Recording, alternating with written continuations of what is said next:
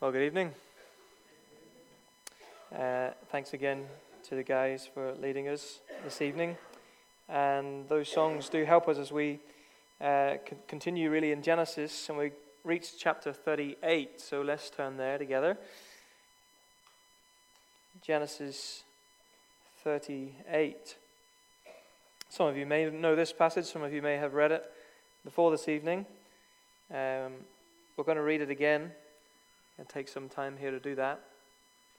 And it is a striking passage, a seemingly difficult and complex passage, but we'll work through this together in the time we have this evening. So let's read together, and then we'll pray, and then we'll look at it together.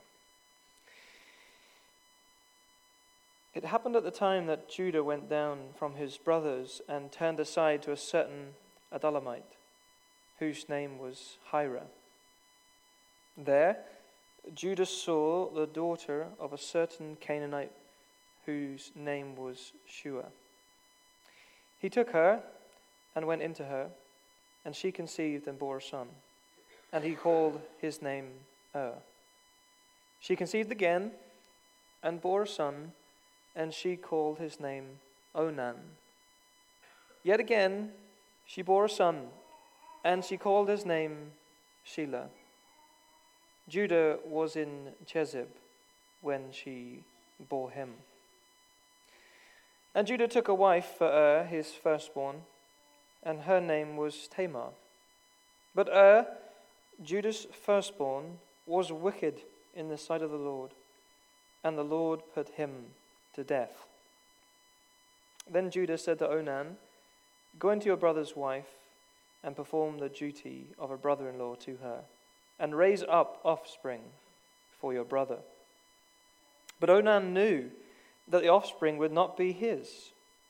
So whenever he went into his brother's wife, he would waste the semen on the ground, so as not to give offspring to his brother.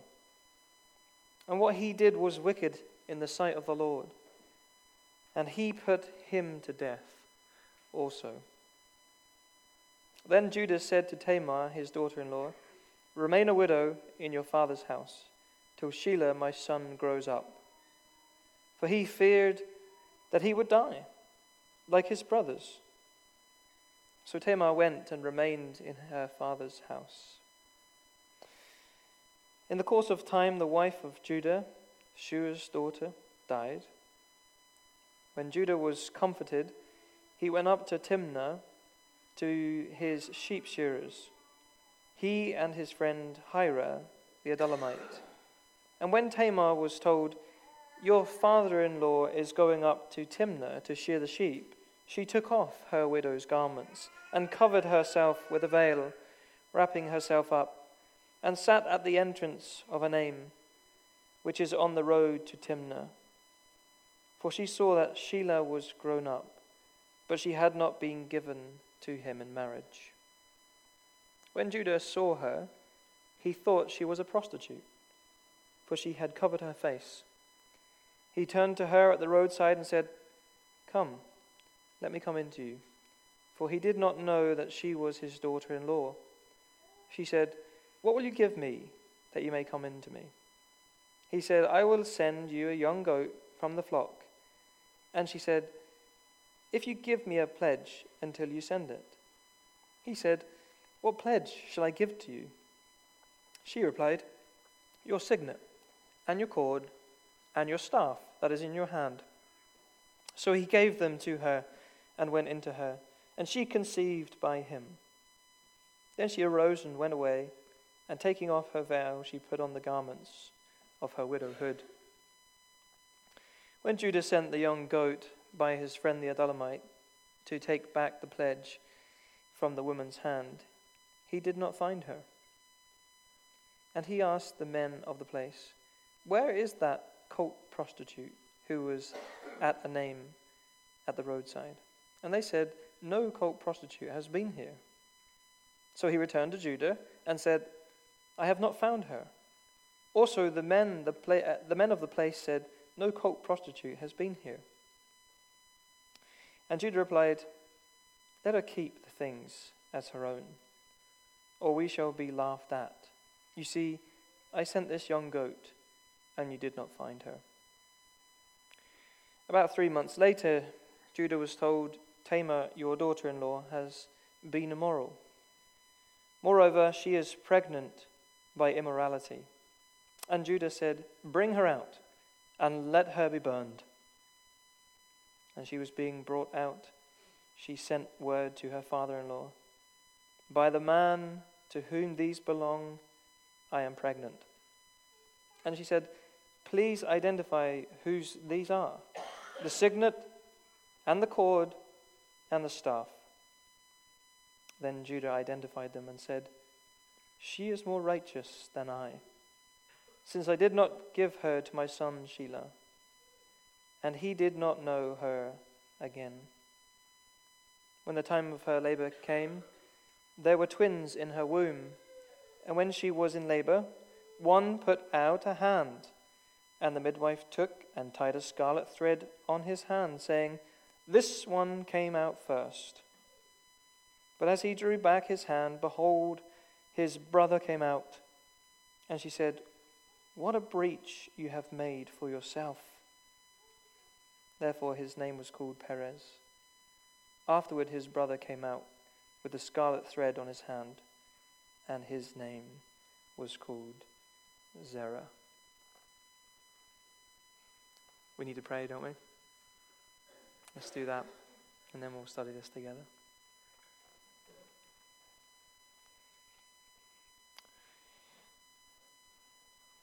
Father, don't let us shy away from passages like this in our study.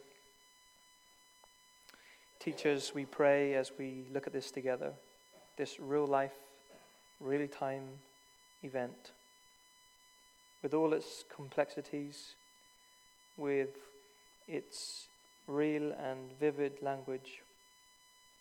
May we tackle it, may we apply it, and may through its reading and its study of it, we pray that you would show us your hand at work.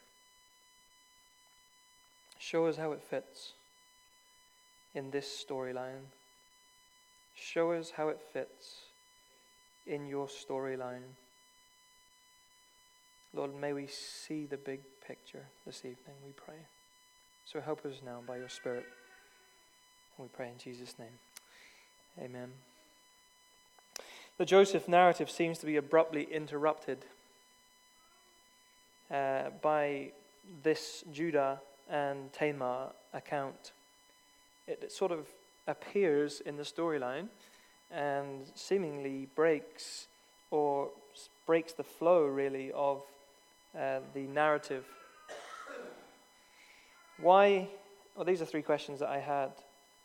Why is the shift? Why the move in narrative and character from Joseph to Judah?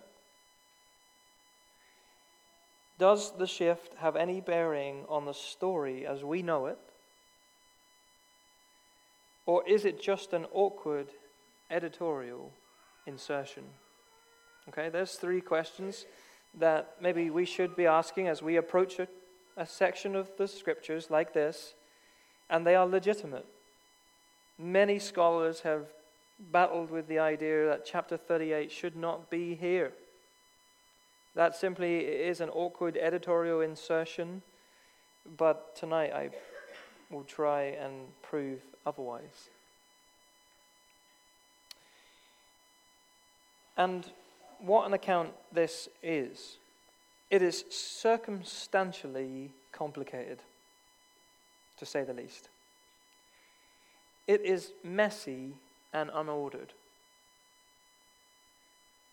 And yet again, seemingly dysfunctional in the life of Judah and Tamar and their family now, the next generation. So let's run through the story again, and I'm going to, like this morning, as it is narrative, work through this story with you tonight. Judah, having left the place where his brothers were, Okay, so you remember the brothers that we spoke about. We have spoke about for 2 weeks. Judah is now away. He has left the place where his brothers were. He has gone and he has married a Canaanite woman who to this day remains unnamed. We only know her as the daughter of the man named Shua. Look at verse 2. There Judah saw the daughter of a certain Canaanite whose name was Shua. Look at verse 12. In the course of time, the wife of Judah, Shua's daughter, died. We do not know the name of Judah's wife at this point. We must note beyond this that it's not necessarily that we don't know her name, but the important thing is that she's a Canaanite. She's a Canaanite. And to marry a Canaanite woman was forbidden. Turn to chapter 24 of Genesis for a second. Genesis 24 and verse 3.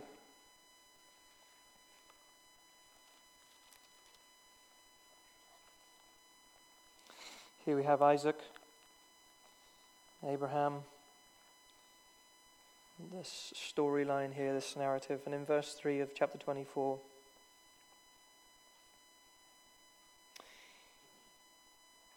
well, let's go from verse 2 maybe. And Abraham said to his servant, the oldest of his household, who had charge of all that he had, put your hand under my thigh, that I may make you swear by the Lord, the God of heaven and the God of earth, that you will not take a wife for my son from the daughters of the Canaanites, among whom I dwell. Turn to chapter 28 and verse 1.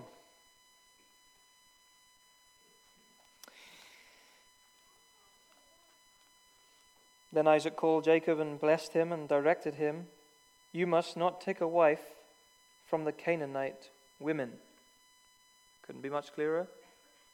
For the generations, written down and known from generation to generation, from decade to decade, that they were not to take a Canaanite woman in marriage.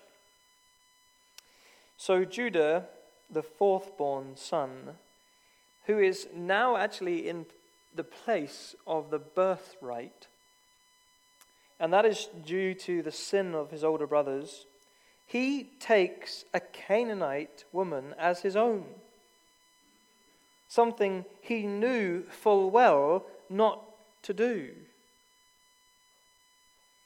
And she bore Judah 3 sons, Onan, and Shelah.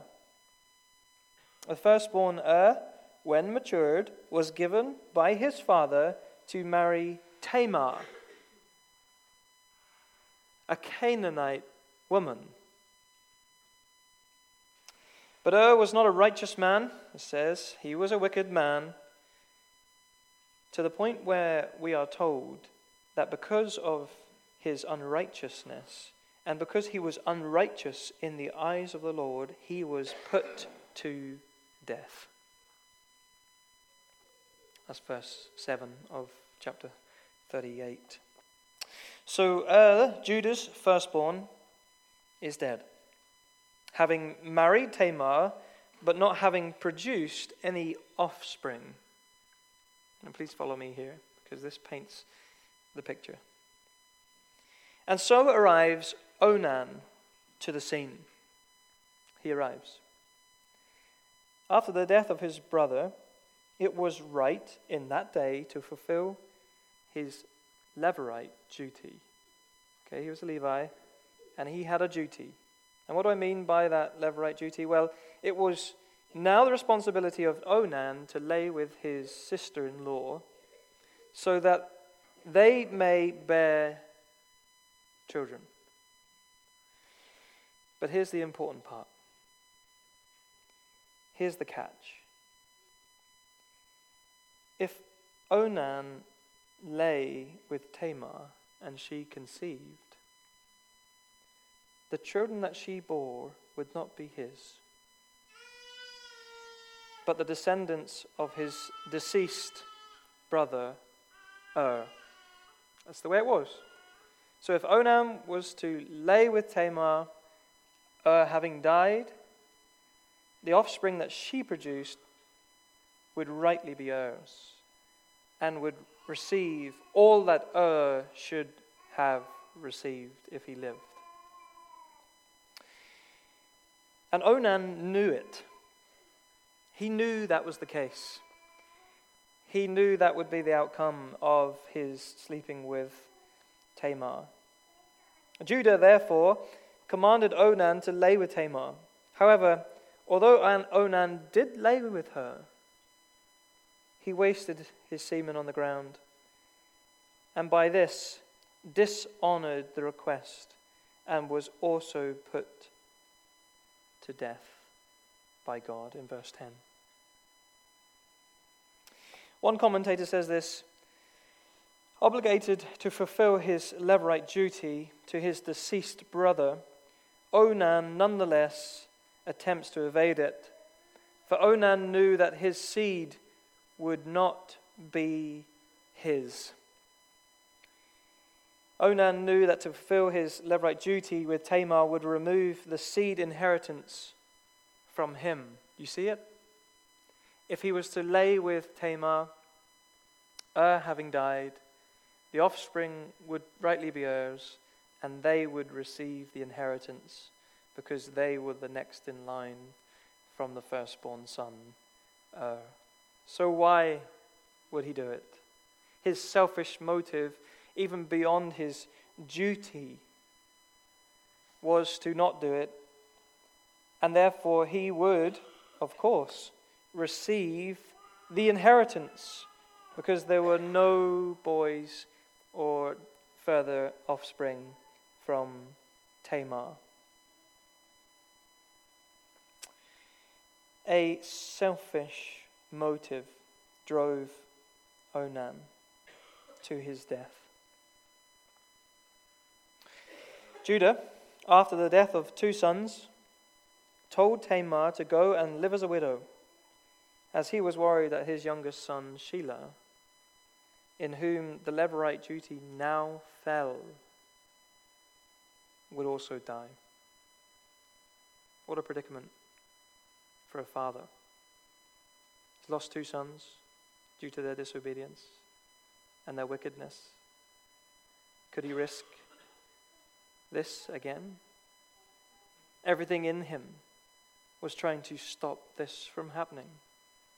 To lose his 3rd and final son would just be too much, and therefore tells Tamar to go and live as a widow. Clifford, an Old Testament scholar, views the prominent events of the deaths of Judah's sons as follows. The deaths of Judah's sons, and Onan, by unprecedented divine action, before they could beget any children, surely imply that Judah's marriage to a Canaanite woman was cursed by God. Strong, but probably true. It would indicate that through Judah's concern for the life of his sons Shelah in keeping him from Tamar, that he also looked upon Tamar as a figure who was cursed as a result of the death of his 2 older sons. You see how deep the story goes. After the death of Judah's wife in verse 12, which we've read already, he journeyed to Timnah in verse 13 to his sheep shearers. It is known that Judah, now away from his brothers, owned land and livestock and staff. He was a man of land. He was a man who owned livestock and he employed. Tamar, a widow, bound to her father's house, gained knowledge on the soon arrival of her father-in-law. He was coming in his mourning, or as we'll get to in a minute, I will explain the mourning and the comforting and the reason for those two. He was coming to Timnah. Well, she gets dressed as a prostitute and waits on the road to Timnah. Entrance to Enaim. She waits. And Tamar's plan here, if we see it the way we ought to see it, I believe, is so bold. And not in the sense of Northern Irish, you're bold. As in bold. Strong and focused and, as we will see, righteous. She had been waiting for the handing over of Judah's third and only living son. And having seen with her own eyes, that's what it says there. Having seen Shelah was grown up in verse 14. Her plan of deception towards Judah was in play. Let's read verse 13 through 16. And when Tamar was told, your father-in-law is going up to Timnah to shear his sheep, she took off her widow's garments and covered herself with a veil, wrapping herself up, and sat at the entrance to Enaim, which is on the road to Timnah, for she saw that Shelah was grown up, and she had not been given to him in marriage. When Judah saw her, he thought she was a prostitute, for she had covered her face. He turned to her at the roadside and said, come, let me come in to you. For he did not know that she was his daughter-in-law. She said, what will you give me that you may come in to me? Tamar was wise. She knew two major facts and factors that would play to her advantage. She knew that Judah's wife was dead and that the week of mourning was over. Why is this significant? Well, look at the word comforted in verse 12. This means now a week has passed. A week of mourning was over. We looked at that this morning a little bit. And now he would be looking for female company. Secondly, she knew it was sheep shearing time. Why does this make any difference, you ask? Well, she knew that Judah would be coming to see his old friend Hira, verse 1. And that prostitutes would be out selling their services as fertility magic to ensure that the growth of the fields and herds happened. That's the context of the day. Therefore, in a flash, it seems, she gets dressed. She gets dressed and she waits on the road for Judah, her father-in-law. Judah saw a prostitute, which was Tamar, covered up. And before laying with her, a deal was made. And this deal comes in two parts. She's wise. Remember that. She's wise. The first part of the deal was this. She wanted an assurance that he would sleep with her. And so he promised her a kid from the flock, a goat. He would promise her a goat. Then a pledge was desired from Tamar. A pledge being something that assured the first part of the deal. So to assure that she would receive the goat, she asked that he would pledge something to her. Well, she made the requests for his signet, his cord, and his staff. Why these? Why not something else? Something that is not at that moment in his possession. Well, the very fact that they are very unique to him is important. Not universal items, but specific and, most importantly, recognizable as Jacob's. Clever, bold, wise Tamar. Jacob went into her, she conceived, she arose, went away, taking off her veil, she put her widowhood clothing back on. What is going on here in the middle of Joseph's story? What do we see here? Well, firstly, this was Tamar's response to the original deceit of Judah as he neglected to present Shelah to her as promised earlier by Judah himself in verse 11. Secondly, Tamar, by her actions, counteracted Judah's original deceit. Can you think forward in the Joseph narrative to a similar response and situation, just for a moment, where one person was deceived and time has gone on and that person counter-deceives those who originally deceived them? Can you think of it? Joseph. Joseph will counter-deceive his brothers when they arrive in Egypt, as he hides his identity. Chapter 42 and 7, we'll get there in a few weeks' time. Why draw these parallels between Tamar and Joseph? Why are the lessons here for us? And what are they? Well, Joseph and Tamar were deceived. Joseph and Tamar both counter-deceived. And through their counter-deception came reconciliation. Okay, I'm going to say that again.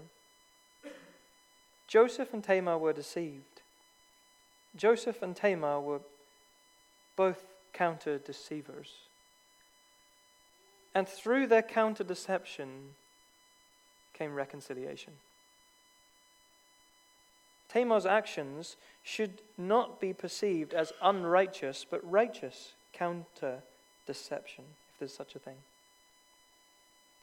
Why? Well, it was to continue the God-given promise of a blessed and royal seed through the line of Judah. Wenham states, a Canaanite woman so eager to procreate and continue the royal line was the one who was blessed. A rare thing for a Canaanite woman. Tamar's bold initiative was in line with what had been told to Judah previously regarding the blessing upon his seed. And it will bring one who will rule over the nations, over all nations, a seed of kingship descent. We'll look at that in more detail in just a moment. As word of Tamar's pregnancy then reached Judah, he orders her execution in verse 24. About 3 months later, Judah was told, Tamar, your daughter-in-law, has been immoral. Moreover, she is pregnant by immorality. And Judah said, bring her out and let her be burned. However, the personal items of Judah which he gave as a promise to Tamar, was still in her possession. Yet again, parallel circumstances are found within the Joseph narrative, as Joseph's brothers ask their father to examine Joseph's bloodied, multicolored coat. Therefore, we must recognize that deception is one major theme, and only one, in both narratives. However, Judah recognized his wrongdoing and unrighteousness as he calls Tamar righteous in verse 26. Then Judah identified them and said, "She is more righteous than I, since I did not give her to my son Shelah, and he did not know her again." Tamar's desire for the continuation of the seed of Judah was a righteous thing. Tamar bore twins, Zerah and Perez. We see that Zerah was the firstborn son as a result of the appearing of his arm, which then was retracted, giving way to Perez, the second-born son, verse 28 to 30. And just so the Jacob narrative began with a story of twins wrestling in their mother's womb, so now at the end of the Judah narrative, there's a similar struggle. Quite astounding, isn't it? Have you noticed the pattern emerging here with second-born sons? Have you ever seen it before? The fact that the younger son is often chosen and blessed over the firstborn is an unmissable characteristic in Genesis. Let me name them for you. You ready for this? Abel, not Cain. Jacob, not Esau. Joseph, not Reuben. Perez, not Zerah. And Ephraim, not Manasseh. How do we evaluate and summarize these circumstances rightly? I think we just have to submit to the reality that God elects as he wills. Okay? We submit that God is sovereign and he elects those who he wills. But let me show you something here that will bring these things to a conclusion tonight. Turn to Ruth chapter 4. I'll give you a second to do that. Ruth chapter 4.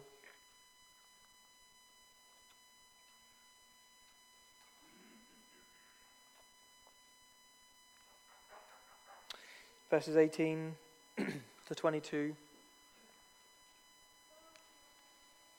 Ruth 4, 18 to 22. I'm going to read these words, please, on the page as I read them to you. You'll recognize some names. Now these are the generations of Perez. Perez fathered Hezron. Hezron fathered Ram. Ram fathered Amminadab. Amminadab fathered Nahshon. Nahshon fathered Salmon. Salmon fathered Boaz. Boaz fathered Obed. Obed fathered Jesse. And Jesse fathered David. Turn to Matthew 1.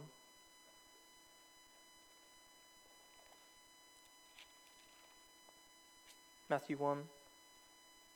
Look at 3 verses here. This is the genealogy. Very important genealogy. Matthew chapter 1. Verse 2. Abraham was the father of Isaac, and Isaac the father of Jacob, and Jacob the father of Judah and his brothers. And Judah the father of Perez and Zerah by Tamar, and Perez the father of Hezron, and Hezron the father of Ram. Verse 17. So all the generations of Abraham to David were 14 generations, and from David to the deportation to Babylon, 14 generations, and from the deportation to Babylon to the Christ, 14 generations. Verse 18. Now the birth of Jesus Christ.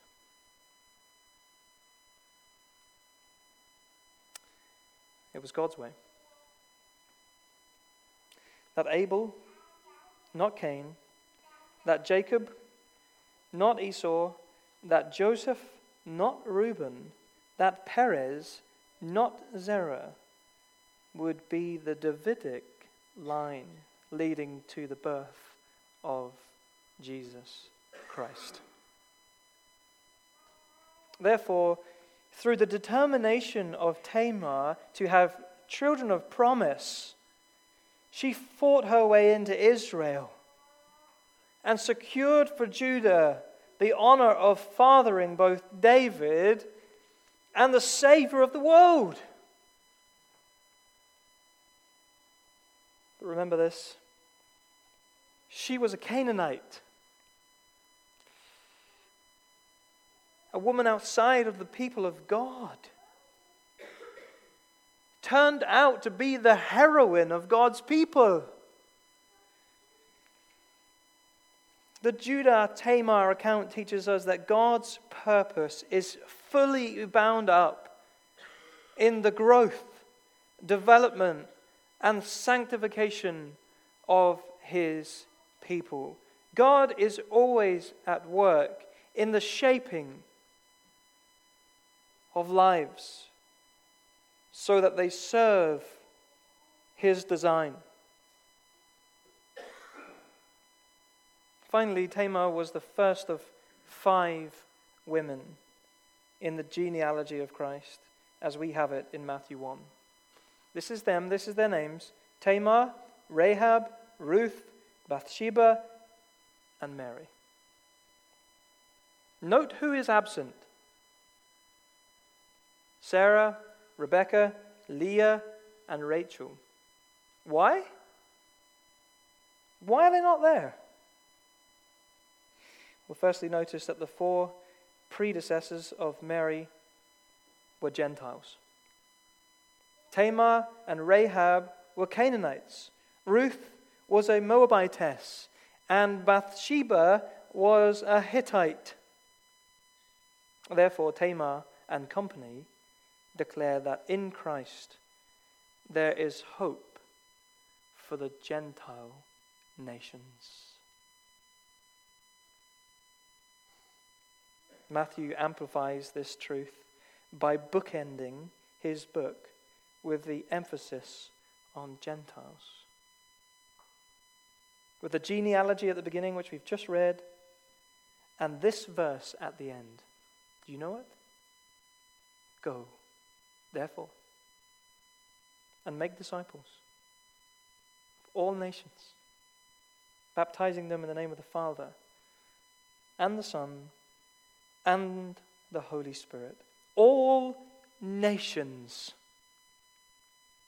4 unlikely women, all used by God in a perfectly designed and orchestrated plan to bring about Christ.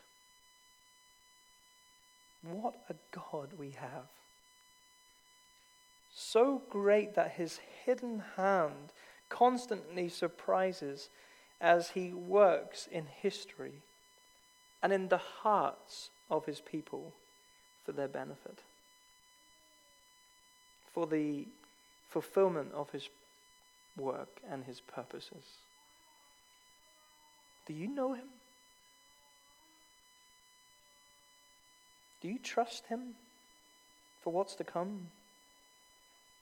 May we all have Him as our own and trust in His perfect plan for our lives. Amen. Let's sing together, shall we? By faith, we see the hand of God. Let's stand as we respond to what we have heard this evening from God's word.